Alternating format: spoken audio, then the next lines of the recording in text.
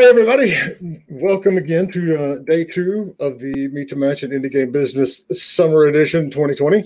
I have with me today Christopher Kasolke, who is the CEO of Handy Games, which is a division of THQ Nordic, right? Exactly. Did I get that good? Yep.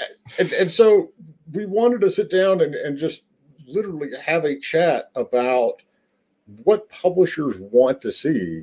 What are they looking for when you approach them with your game? So first off, if you could just tell the folks, Christopher, walk us through, Handy Games and then the acquisition and then like what you actually do, these days. What I do, babysitting at the end of the day. It's really like Handy Games is over 20 years old. So we started back, as the name already says, more on the handy stuff. So mobile gaming back in the days, and then evolved step by step from mobile game developer and publisher to PC, console, even VR. So we are normally into every new kind of platforms out there, even on streaming nowadays.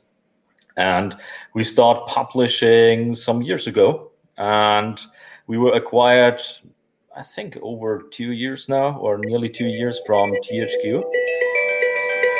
Yeah, that's not me. So that was me. So 2 years ago, we were acquired by THQ Nordic then, as they were looking for someone who's taking care about small and mid-sized studios and small and mid-sized projects. And what we also do is the mobile gaming in the THQ Nordic division there. So at the end of the day, we are developing games for 20 years. We are publishing them for 20 years, our own titles. We start distribution and we start now publishing as well. So we have all kind of games around the globe and also working with studios from Mexico to Los Angeles to Copenhagen to Hungary, so France, Spain, whatever. And I think we have quite some nice portfolio out there, including, for example, through Darks of Times, which is quite I would say, hardcore kind of game, because that was the first game that even had Swarovski in the title itself, and that was allowed in Germany officially for on the 12th. So it's really something I would say we have no problem going really into the hardcore stuff that normally not every publisher is signing. So when a developer comes to you with a game, what are the most basic things that these are the things that I have to know before we can even start looking at it? So what are the very basics that they need to give to you? I think we see it in the moment. Like, for example, I was part there in the Meet to Match as well. And most of the guys that don't even write a single thing about the game. It's really crazy. It's like, yeah, I want to have half an hour pitching a game. It's like, yeah, which game? Just give me some more info. Give me exactly some pictures, a small pitch up front, because you want to have half an hour from a publisher. Give them a chance to check out if it's really worth it or if it even fit to the publisher. I think that's really something you want to have an answer from us. So please give us a chance to check out your title, even already in the first email or in the first contact, because time is really limited nowadays. And especially with event, like, for example, now it's not like a live event. I'm not sitting in San Francisco for the event now. It's really like I'm sitting on the other side of the planet. So please bear that in mind. So 4 o'clock in the morning, it's not really a time for me to check out pitches. So. But at the end of the day, what we want to see is always something from the game itself. So of course, some kind of pitch deck, please some videos. I think videos are always the best thing to showcase a game, and that's very simple. Include that, for example, in the Meet to Match system, no matter if it's in your in your email, that keeps 2 or 3 clicks further. Like, for example, I always checking out if someone have something on their site where you can even check out something, but most of them, they don't even have a website in there. So it's really a little bit strange. Give us a chance to see something. So I'm going to like go off the beaten path first thing here. You brought up a good point in the fact that we're not all sitting in San Francisco right now and running from one hall to the other. And, these digital events have become second nature to me because this is like our sixth one that we've done since early 2019. But how has the lack of live events and the rise of digital events changed what you do? So normally it changed heavily because normally there is no kind of speed dating really possible, because normally you see the other titles. What I totally miss is running around on events, for example, and see something like, for example, in the indie corner where you check out games, for example, and just have half an hour and you drop by, check out something on some booth there. Or even if you're outside smoking, drinking, whatever, and you just have a time and someone is really cool and try to pitch a game just in the middle of 5 minute relaxing or drinking a beer in the evening, that's totally missing. So it's really like, if you don't contact a publisher nowadays, that's impossible for us even to find all the great titles. So you really need to contact the publisher nowadays and really check out what the publishers are looking for. Like, for example, it doesn't make sense for us we don't look for free-to-play games, for example. So if you pitch me a free-to-play game, that will not work out. But at the end of the day, it's really like, I think pitching is totally normal. Nowadays, we have even more time to check out the games before we even have the first call. And that means you need to be prepared as a developer in your request for a meeting way more. Like, for example, show me a 2-minute trailer of your video or a 2-minute play through of your title with some small, I would say, elevator pitch of your game. So what is it about? What is your game? Tell me what it is. And please don't just use it's like this, and that game, and we just combine that. I cannot hear that anymore. Just really give us something what is so unique that it fits to us. And then on the next step, it's really about let us talk more deeply on who's really behind there and stuff like that. But in the beginning, really convince us give us the information that we need in the beginning. That's really most important. That I'm laughing because we tell developers a lot of times is when you're building that elevator pitch, tell the publisher it's this meets this with a change. And now you're telling me that you don't want to hear that shit. No, because if you just copy, it will not be what the game is about. It's really most important thing is give us some kind of video and tell us what kind of genre it is, because it will not be exactly like the latest, biggest top sellers. It's your game. Just subscribe it as it would be to your mother, who is normally not a game. Give it to us, really something very simple. Explain it to me. It's like, yes, I can start with a role-playing game. I can start with a role-playing game in medieval, and I need to save the princess. I totally get that without any problem. So I don't need to say, let's do a jump and run, and that's Super Mario. Yeah, thanks. I like that. Explain it to you like you're explaining it to your mom, because that sums it up as well. And we always tell the developers, it's like, if you can't explain it, succinctly and clearly to a publisher, you can't sell it to a consumer because you don't know basically what you've got and what you're doing. So you have to have but that's really like, that's the first contact stuff. It's really like, give us some small info about the game, perhaps some artwork or how the game will look like, how the character will look like. Very important, what business model or what platforms you target at, because that's really, it can be a killer. It can be like, that's fitting together. But at the end of the day, it's really about a simple YouTube link. I really say that it's nothing is top secret. Even if it's on YouTube, just put it on not listed and send it to the publisher, that they have a chance to really check out what the game is about. And that doesn't have to be, please, 30 minutes. It's really like, give us the it's just a vision of the game so that we are interested. It's really like get us hooked. It's really like that. Very simple, because we are getting contacted by so many developers around the globe in so many different stages where you say, okay, that's not what we want. It's like too early, perhaps too late as well. So, but show me what it is. That's a good point. So what is, and disclaimer to those out there listening, there are hundreds of publishers in the world. All of them have different preferences for everything from platform to budget to when they look at things, whether or not it's already been early accessed, just tons of variation. But, in your case, what is that sweet spot in terms of when they need to pitch to you and it's not too early or it's not too late? Normally what we want to see is some kind of vertical slice of the game so that we know exactly that's the core gameplay. That's how it should look like. For some, it's some kind of small demo that they are showcasing.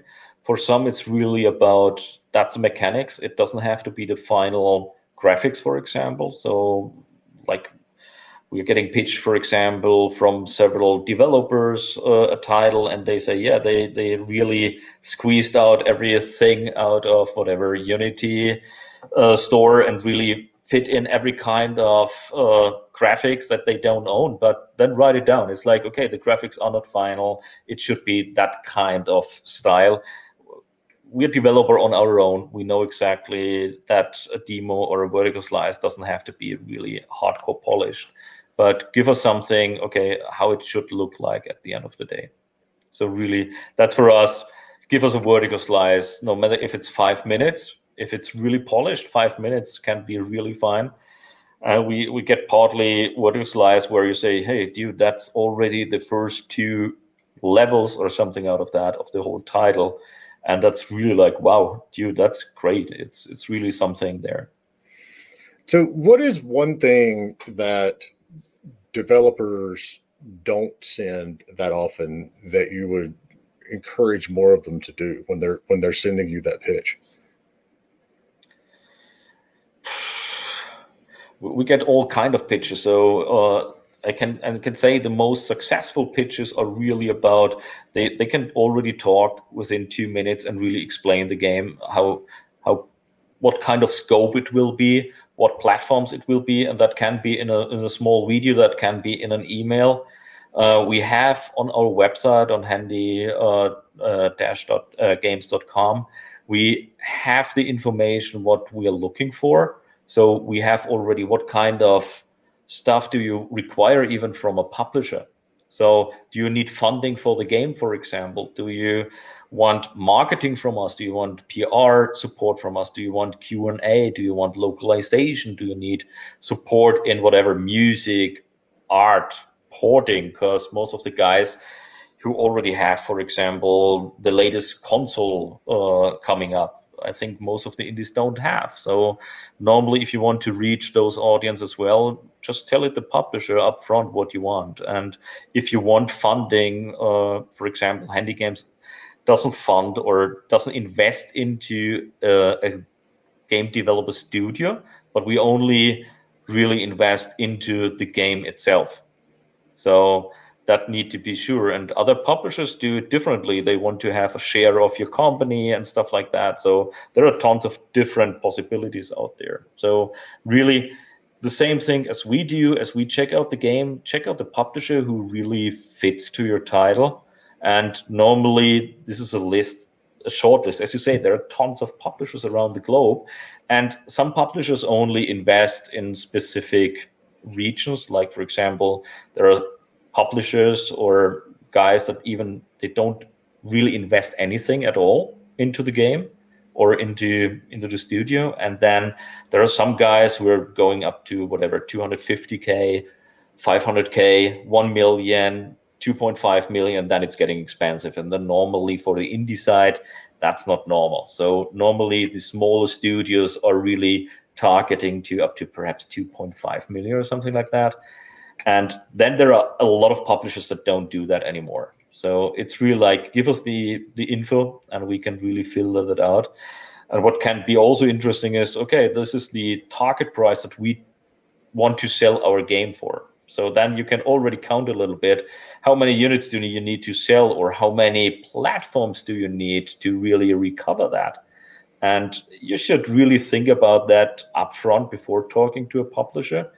I checked out in the chat before how they were pitching and what challenges they had in the past, and if they're pitching to an investor, if they're pitching to a publisher, and that those are totally different things. Yes, they are. Yes. So really think about who you're pitching the game to, and then be keen and really be brave and showcase the game. So you need to have someone within the team that really can write an email and say, well, yeah, let's meet or let's discuss. And if you have a great email, normally every publisher will write back good feedback. So that's quite easy.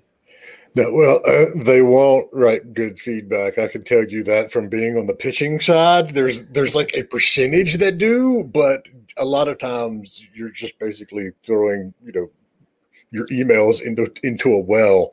But I mean, that comes with the fact that there's so many different kinds of publishers too. Some of them are good. No, I think if the pitch is great, you will get an answer from a lot of publishers, even if they are not fitting to their portfolio. They might tell you to whom you might or can perhaps pitch your title to.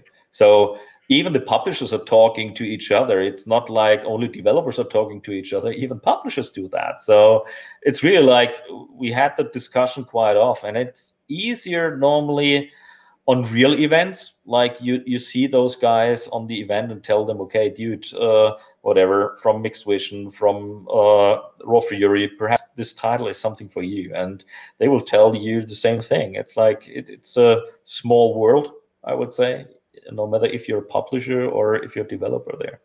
So don't be afraid, be open-minded and tell what you need, and then you can really get some feedback. But it really depends on the pitch itself. If you put effort into the pitch, you will get a nice feedback. So from us, normally, it really depends. After such events like here, we normally get a lot of pitches. So we normally need around 1 to 2 weeks to get feedback to the developers then.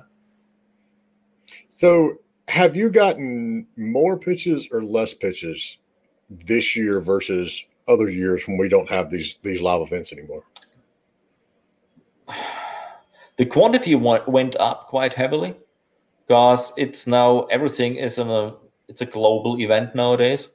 It's the local events have less impact because normally you meet those guys. So for example, if you're sitting whatever on a small event like with 100 guys who really talk to everyone at the end of the day, if you're at GDC, you cannot talk to everyone because that's not possible.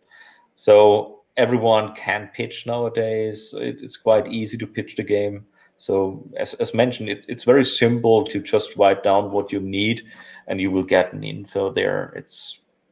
I wouldn't say it's really more. The quality went a little bit down, in my opinion, because it's less feedback. Because on a real event, you will get a feedback straight in the face from a lot of publishers. That's not possible on the online side all the time. So, because you don't have the possibility to do so. Because if I meet you at the beer and tell you, dude, that was not good, man. It's like this, and that's easier to tell them than over email. That's really the case.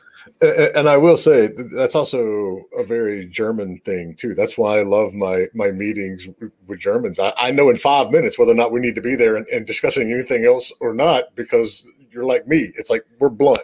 It's like, this is not where you need to be. You need to go talk to this company or this company. But it is, and I think it goes along with the fact that because that barrier of entry has been dropped, you don't have to spend $5,000-$10,000 to go to GDC in San Francisco anymore to pitch your game. Obviously, we've got more people pitching, but to a developer, that's all the more reason why you need to invest more time in your pitch, because yes, you're seeing more and you have to weed through them. So no, the biggest challenge, even for not only for publishers, but also for developers and everyone else attending such events, is that they're doing it during whatever working time or now my spare time. So I'm talking to you now from Germany. That means normally I wouldn't be in the office. I'm at home. Normally I would be with my kids. So that's not a good time normally to discuss a lot of stuff. And that's what you really need to keep in mind. It's really about if I would be at GDC, I would loving to hear a lot of stuff because we are all in the same time period. If we are all at Gamescom, we can have a beer on the THQ Nordic booth, because that's where we are quite well known for that, and good food, and it's easy to talk to, instead of we are meeting whatever now virtually. I cannot really look in your eyes. I cannot see if you're totally nervous and stuff like that. I don't normally. I talk to one guy instead of the whole team that is pitching in front of me, and you see the energy. You don't see, for example, the laptop coming up or the mobile phone, and they show me everything. That's different nowadays. It's really like, just think about that when you pitch a game. It's like, that's a really hardcore thing on those events, and there are way too many events in the moment around the globe. So because everyone is now online, it's crazy. That is, now obviously I'm a big proponent of online events. I don't think it'll ever fully replace the live events, because that, what you just talked about, is exactly what I miss from the live events. I don't miss running back and forth across the street in San Francisco, fighting my way through. No one likes all the piss street and stuff like that. No one missing the very expensive beers and cocktails. No, but it's really about talking with the developers that you normally don't see the whole years, and talking about how to get better and stuff like that. And that's not happening, whatever, now here on the discussion. That's not really possible. And that's what we really miss now. And I hope it's coming back. It will eventually. It's just a matter of when. But, it's that you and I have been doing this for a very, very long time. And it's easier for people like us to get cynical and jaded, and it's like, oh God, here we go again. But when you go to these events, that's why I like going to, the bigger events, or even the smaller ones too. You really get to see in person that energy that the team has, and they are so excited. What I really miss is that normally, for example, when we signed or when we found a title like Chicken Police, for example, an awesome title from Hungary, and I saw them on the event on Reboot, and they had a small booth there. The event is really small, so it's like, come on, I think perhaps 15 small developers showcasing their titles. And I was there, and it was like, yeah, show me the game. And I didn't knew who's really playing the game there. And you saw how he was pitching the title to anyone who was coming by. And exactly that's what I'm missing. It's really about feeling the energy, feeling or checking out titles that were not even pitched to us. And we're getting the same pitches as before. As you mentioned before, it was like, do you get more pitches? I think we get the same pitches. The only thing is we don't see the titles nowadays at such events. Like, for example, if you're running around, as you say, from one meeting to another, and you have half an hour time, you're normally checking out some titles on the show floor. And that's totally missing. And that's not possible to really, I attended so many events in the last couple of months, and no one really had done something that worked out for the developers, that they were showcasing really the games and you can just go through and talk to them. That's really missing. So I hope we can get that somehow sooner or later. Because in normal meetings, that's fine. You can agree to a meeting and stuff like that. That's standard stuff.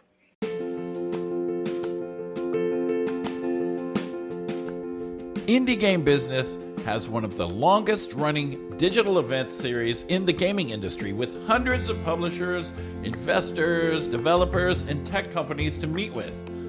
All the sessions are always free to watch forever, and you can get a free pass to receive all the slide decks from all those speakers. The tickets for meetings start just at $50, go to indiegame.business and use the code IGBpodcast to get 20% off your ticket.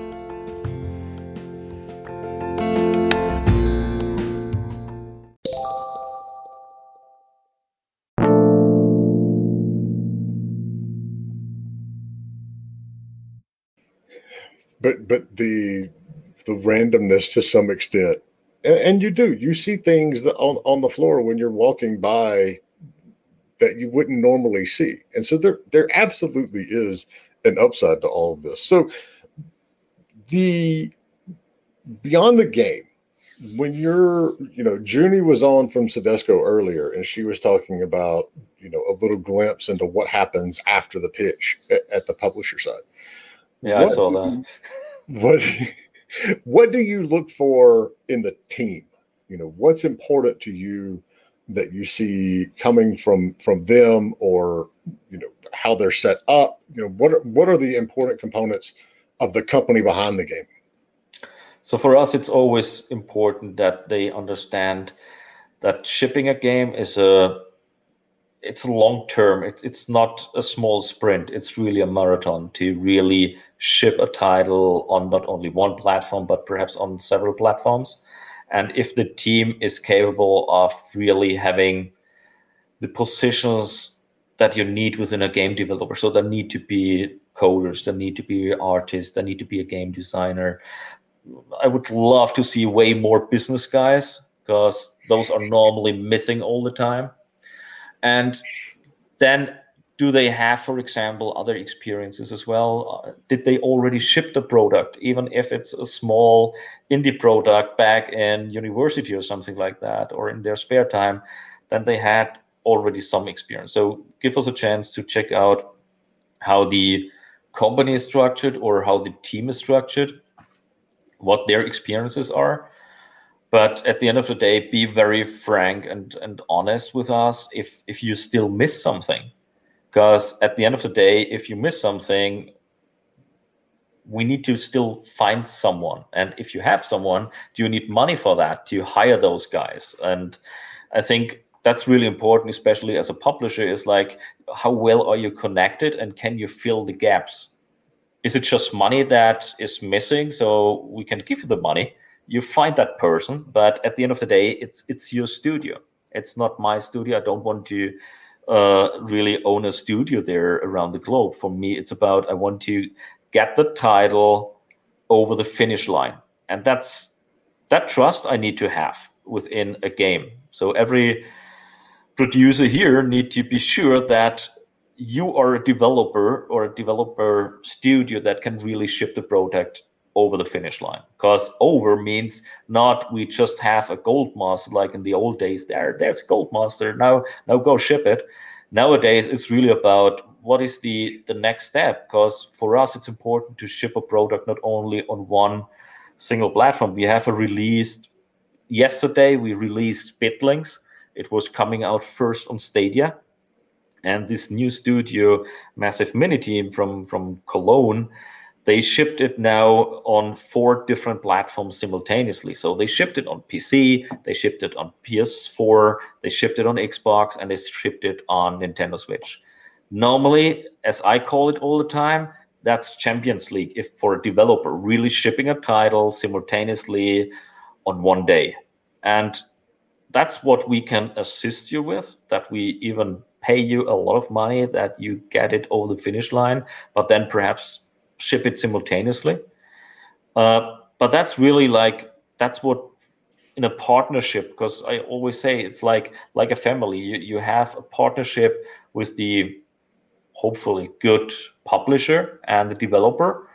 We want to have a successful title at the end of the day. And if you ship a successful title, we normally want to work with the developer on the long run. So then you know each other. It's like the same thing in a partnership. It's the same thing. You really don't want to have another and another and another one and start again and again. So for us, it's really about working with those guys on the long run. So we got a question from YouTube. Christopher says, should we bring up some of our experience in non-game backgrounds? For instance, yes, of course.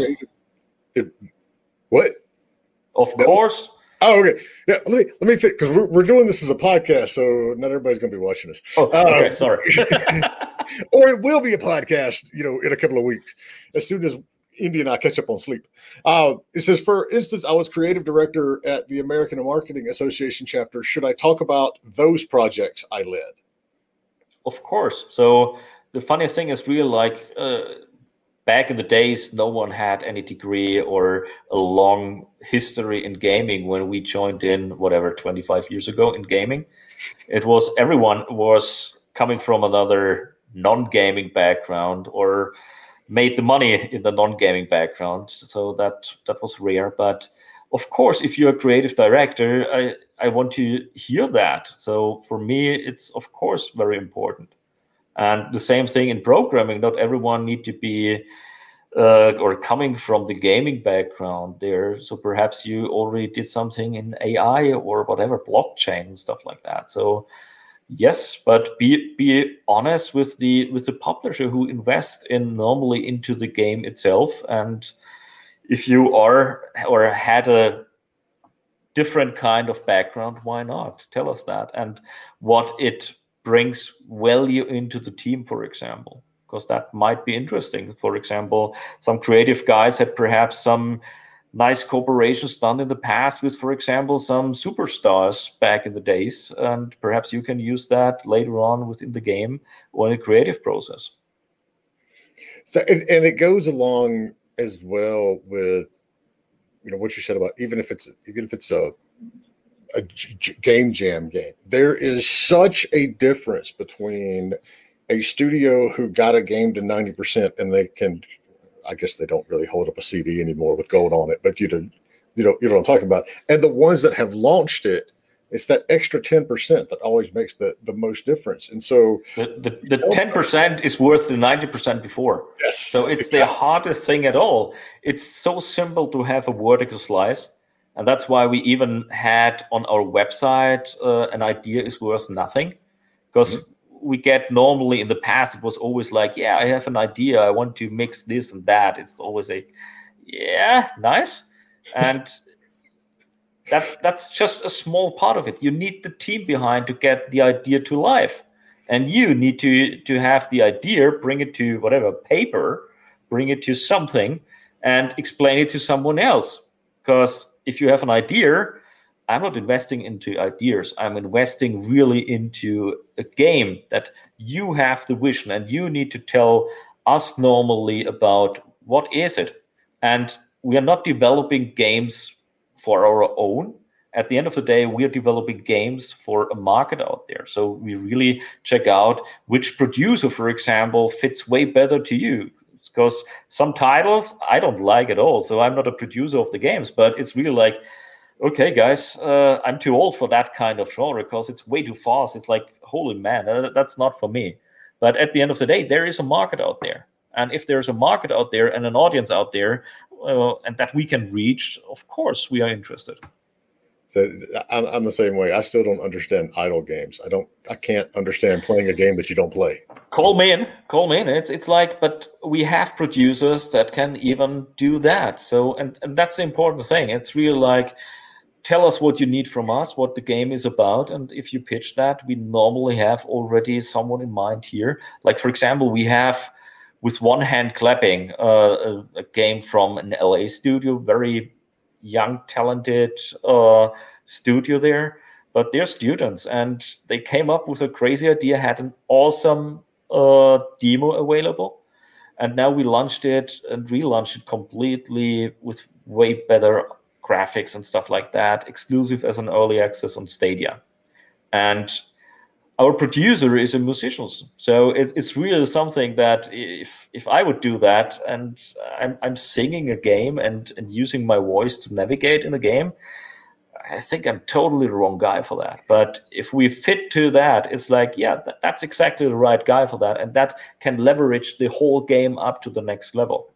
And be creative, really pitch the title to the publisher that is crazy enough to really believe in your title and be creative and innovative. Because currently, I really miss that from a lot of guys. It's always, as I said in the beginning, it's like, we have a title that is exactly this and that, and we're mixing it together, and that's a new title. That's not really cool. It's like I like cool new ideas. Like, okay, give me something fresh. It's like we discovered not that much lately that is really totally unique. Something where someone really get, as I call, big balls that really go have the nerve, show us something new, something fresh. And that is really something. And for us, one of the most important thing is always about, we need to tell a story. And what is your story about the game? What is the story about you as a studio? Why are you developing that? Like, for example, Endling. It's really about extinction. It's about environmental issues within our current world. It's really something that's a story that you can, as a publisher, really use.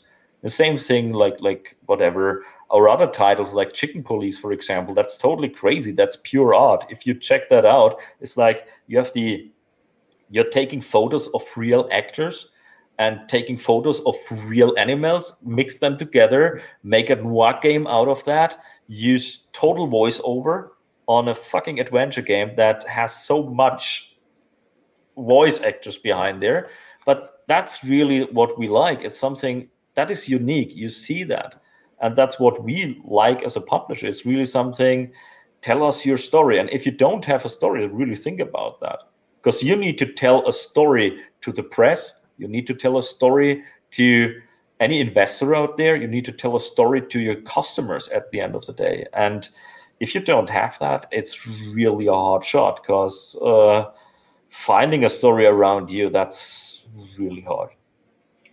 So you've mentioned Stadia a couple of times and voice games. So obviously Stadia has had a rocky start initially. It's getting a little more traction. What obviously you are behind it in some way, shape, or form, or you wouldn't be publishing games on that platform.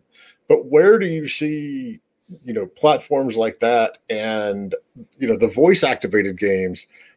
That's a whole new world that's popped up in the last couple of years. And if you think about how many people have a, Google Home or an Alexa device, what are your thoughts, other than we're trying it, for on the Stadia and voice activated games in general?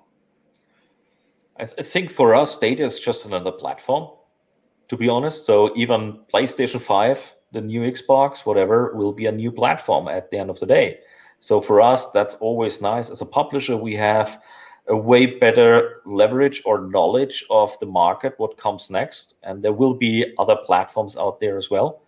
So smaller developers will have it really hard to work with those new platforms. And that's what a publisher is for, to see a game, combine it with the platforms out there and say, okay, where can we fit in perhaps that title as well? And thanks to COVID, for example, everyone has a microphone.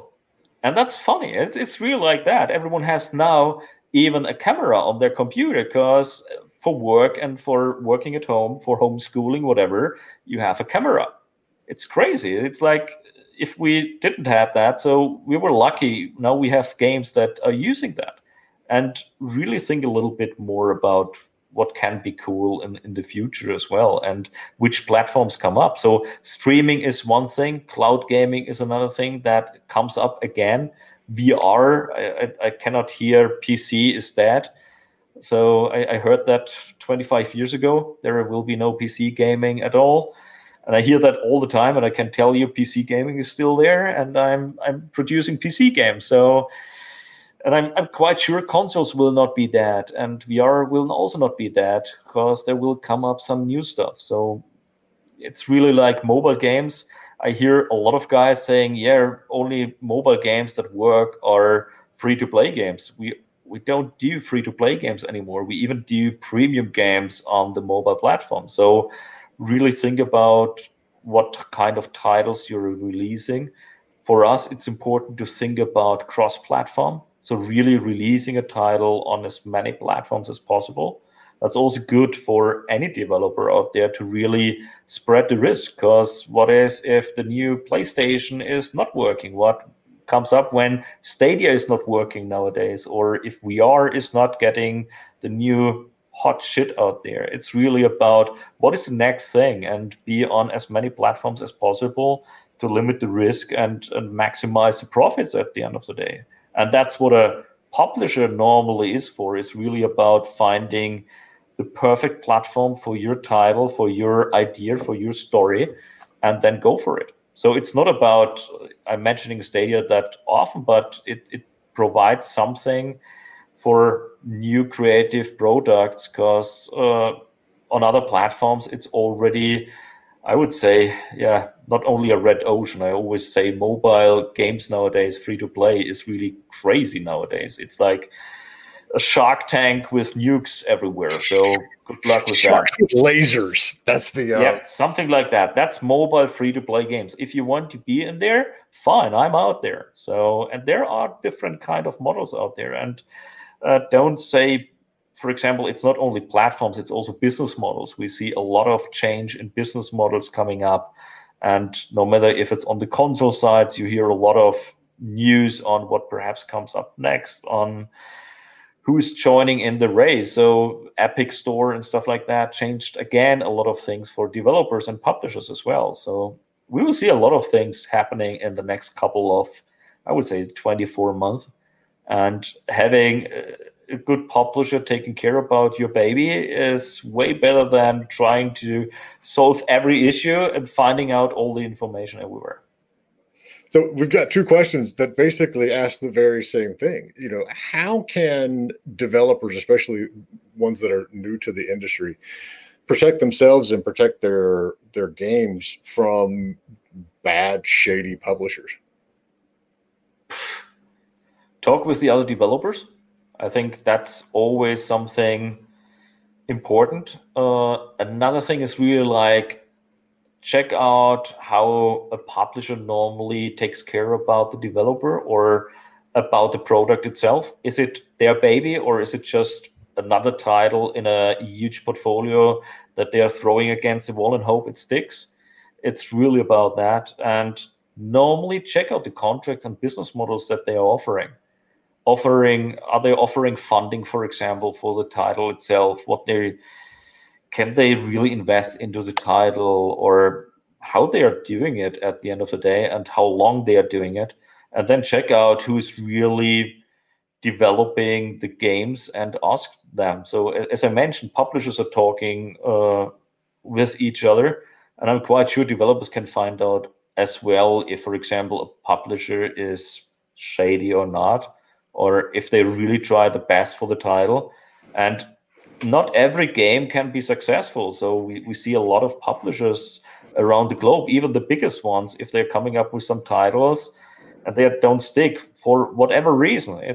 It's a hit-driven business at the end of the day. But on the publisher side, it's also important how many titles they have and how they are taking care about the titles on the long run. On the indie side, it's really important that it's normally not the huge boost in the beginning. It's really something that you sell a title for a really long time. And if a new platform comes in, like, for example, whatever, latest console games, your title is still fresh. So it has, again, the possibility to get really interesting. So perhaps if we invest in a new platform with our developers, this title can get a total new start within a new platform. And then it's getting really interesting.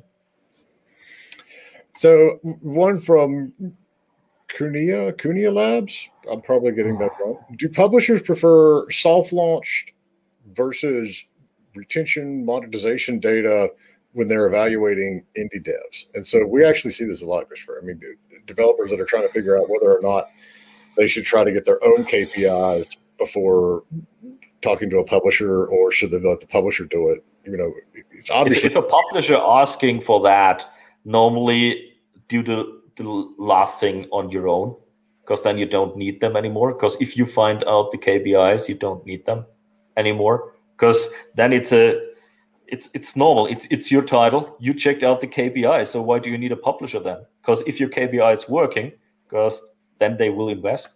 So that's why we, for example, don't do hyper casual games. It's also like if someone else is investing and they are coming to us, then it's like, yeah, those are my KPIs. It's like, no, we are into free, not in the free to play sector. We are in the premium sector. Even on the mobile stuff, I don't care really about retention. The game needs to be fun. And what I totally miss here on the question is the game fun? What is the story behind? I don't care about your soft launch, ask retention, monetization stuff. It's like monetization, it's normally the job of a publisher to say, okay, normally you tell me what kind of price range you think you want to distribute a title to your audience, that I know exactly what price range I'm normally working with. So my price range normally on normal games on the PC and console side is really like between, I would say, $9.99, but that's really the minimum, up to normally $29.99, perhaps even $10 more, because then that's the sweet spot for going to retail as well. So normally for retail, I want to have a title around $40. But for $40 nowadays, indie games need to be really on top there.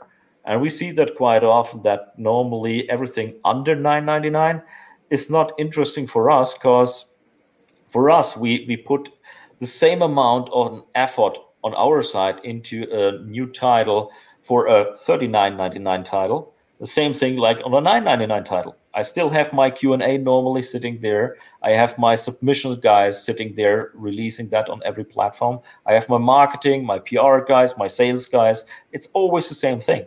So normally, give us some kind of thinking about where you're coming or which price point you want to have.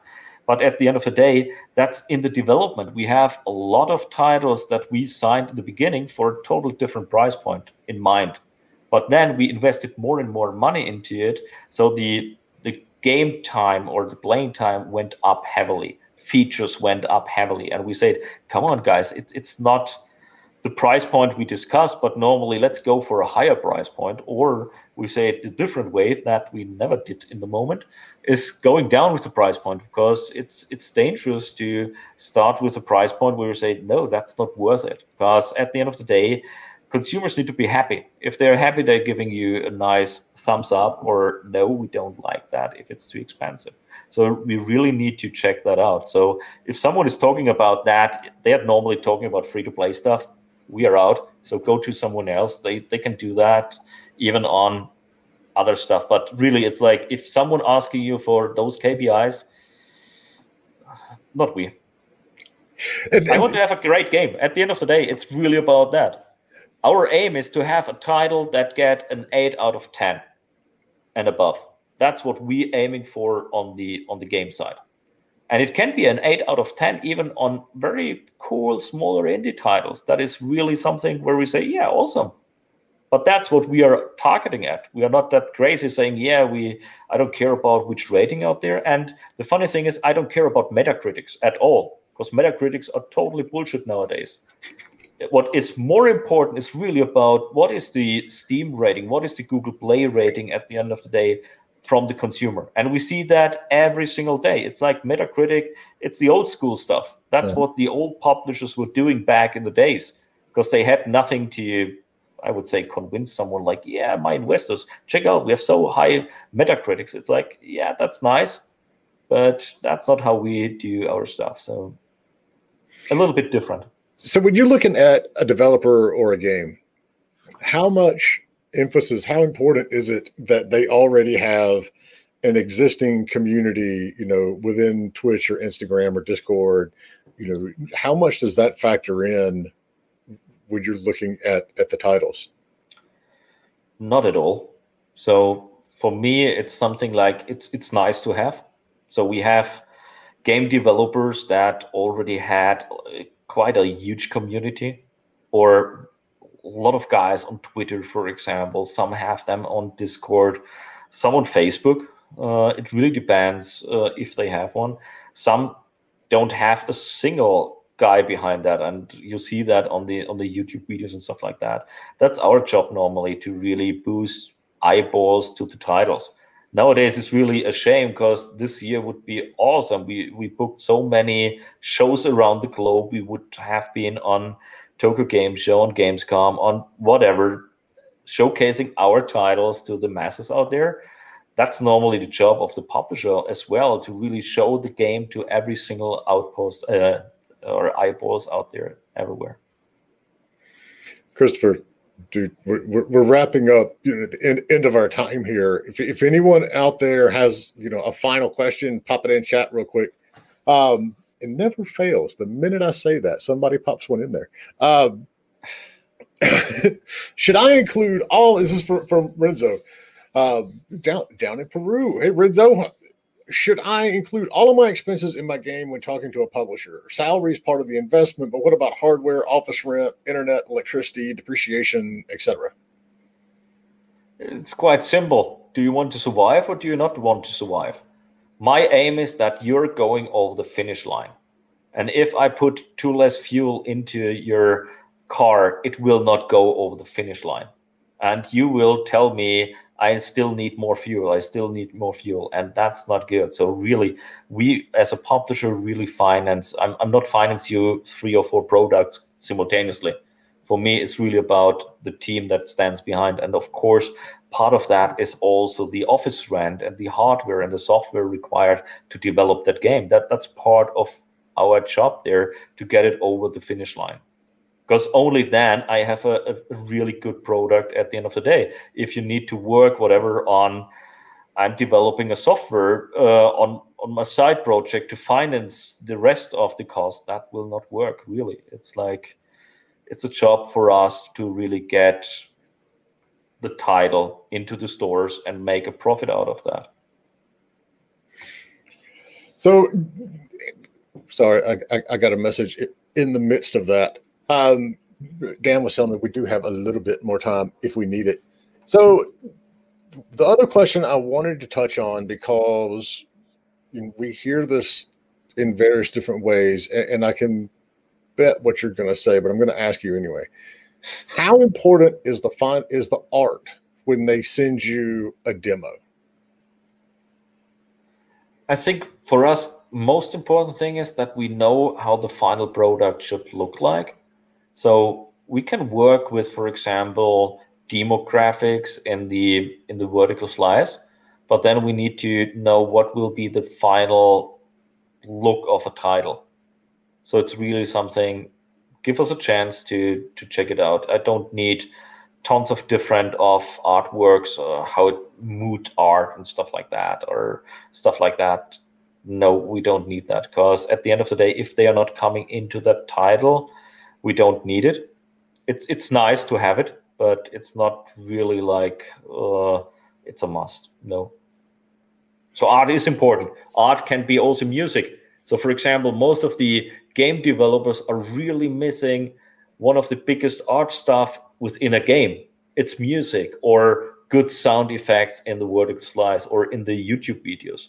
It's really missing in so many pitches. It's really something, even if you are using your voice within the game, I know exactly, okay, it sounds better than nothing. Like, for example, within a game. It's really something like that. It's like, it's not only the art on the graphic side. That's what I want to say. And the same thing on writing, for example, and having some real cool stuff in there. So yeah, and that was Alvin's question, how and when do you implement writers into the game? And we had a whole team of very experienced writers in a session yesterday. The short answer to that, Alvin, is immediately. Yesterday. Don't wait and don't be one of these that goes to a publisher and say, here's my game, but we don't know, we don't have a story really wrapped around it yet. You need to implement good writing as soon as humanly possible. Of course. So for example, if you have an adventure game and writing is missing, that's not working. So, but I also already checked out some adventure games without writing at all. So yes, that's also possible, but then it's story. So you still need someone for that as well. You gotta have somebody to write the story, Yeah. All right. So, and this is the last one we'll hit. So, if you still have questions, you can go to the Discord. It's discord.gg/indiegamebusiness. Christopher's there. I'm there. The vast majority of our, speakers from the entire conference are there, depending on time of day where they are. So we have an after session channel. You can hop in there, ask more questions. Nightwolf says, do publishers look mainly at gameplay and genre as a priority over art? I think there is absolutely not a priority. It has to fit together, because a genre can be, as several guys said, specific genres are dead. Like, for example, cool point and click adventures. I couldn't hear that. Same thing like RTSs are dead, for example. I heard that quite often in the past from other publishers. And no, there's not a single genre that gameplay is important, or in the vertical slice, it just have to fit. If you're talking about whatever, a crafting game, then show me how the crafting works. So, and art is important always at the end of the day, because I need to see the vision that you're telling me where the game should go to. And then pixel art, is it going to pixel art? Is it going to voxel art? Is it going to hardcore 3D stuff? Is it going to 2D? Give us something that really fits together. I think that's the most important thing. It's really like, how does it fit together? And that's what I said some minutes before. It's really like, give me something that just feels cool. Give me, if it's 5 minutes, cool vertical slice of a game. Like, for example, what we've done with a VR game is like, we wanted to develop something like a God game. And when we developed Townsmen VR, we had some kind of idea about we want to be and play God, because that is the first thing that you have in mind when you are having VR stuff in your hand. And no one really done that cool. So we played around with that. And yes, we mixed some kind of games like our own building up strategy genre, but it's not that cool like pressing a mouse or using your touch device. We really cracked stuff, for example. So we took guys like in Dungeon Keeper, or like, for example, in Black versus White and stuff like that. It's really like, and Black and White, and it's really like, it feels cool on VR. And that's what we want to have. Like, for example, we had that in Clouds and Sheep. The first simple vertical slice was, I want to throw around a sheep on a green stuff. And we really had only the idea about doing something funny with the sheep. And then out of the blue, we just had the tail and we put it long and it rolled there. And we wanted to throw it around. And that was the vertical slice of a game. And that makes everything funny. So we all laughed. It was, what sold us was really the sound. So the game designer that did the pitch there back in the days, he was just sitting on the microphone and was, meh. And it was funny. Everyone in the room was totally laughing like hell. And then everyone was sold, like, yeah, we want to do that. And that's what I mean. It's like, you don't need a professional sound in there. Just do it as you can do it on your whatever easy things. As we said, everyone has a microphone, and then just do it. It's very simple. I just pulled this up while you were talking, because one of the things, you don't know Clouds and Sheep. Come on. One of the things that has bothered me, everyone's like, what do you want to see remade? I want to see Populous in VR. I want to see. You can check the Townsmen VR. We are showcasing something very soon, I can tell you. And Townsmen VR is really something you can do a lot of things. Like, for example, you can grab the cat and stuff like that. We had, for example, when we released the early access version, we had on day one, as we released it, a lot of requests like, yeah, you can fish and there's a cat, but we cannot feed the cat with the fish that we are diving and hunting and putting there. And they tried it like hell. And the first thing that we done was really a small update, like the cat can eat the fish that you can dive through and hunt there.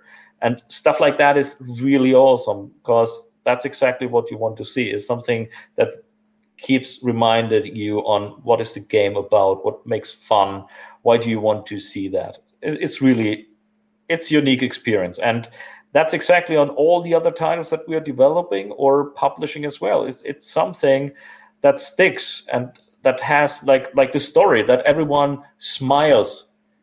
Back to the question about retention, stuff like that. I don't smile about retention. I'm happy if I make money out of that at the end of the day. But talking about retention, I don't care. It's like we're in the premium business normally. That means if a game is bought, I'm happy. If they're buying my next DLC because they are happy, I'm happy as well because we make more money together and stuff like that. So always when I'm talking with a lot of, I would say, mobile game developers in the Shark Tank, it's if you say what you're talking about, what is your aim? And they always tells me about retention rates on day 1, day 7, day 14, day 13, and how much they are getting in, what the user acquisition cost in that genre.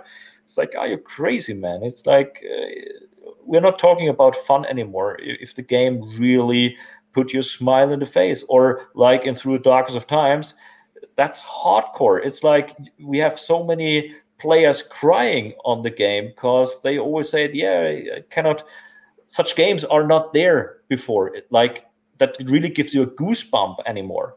Everything is just colorful and just throw something around.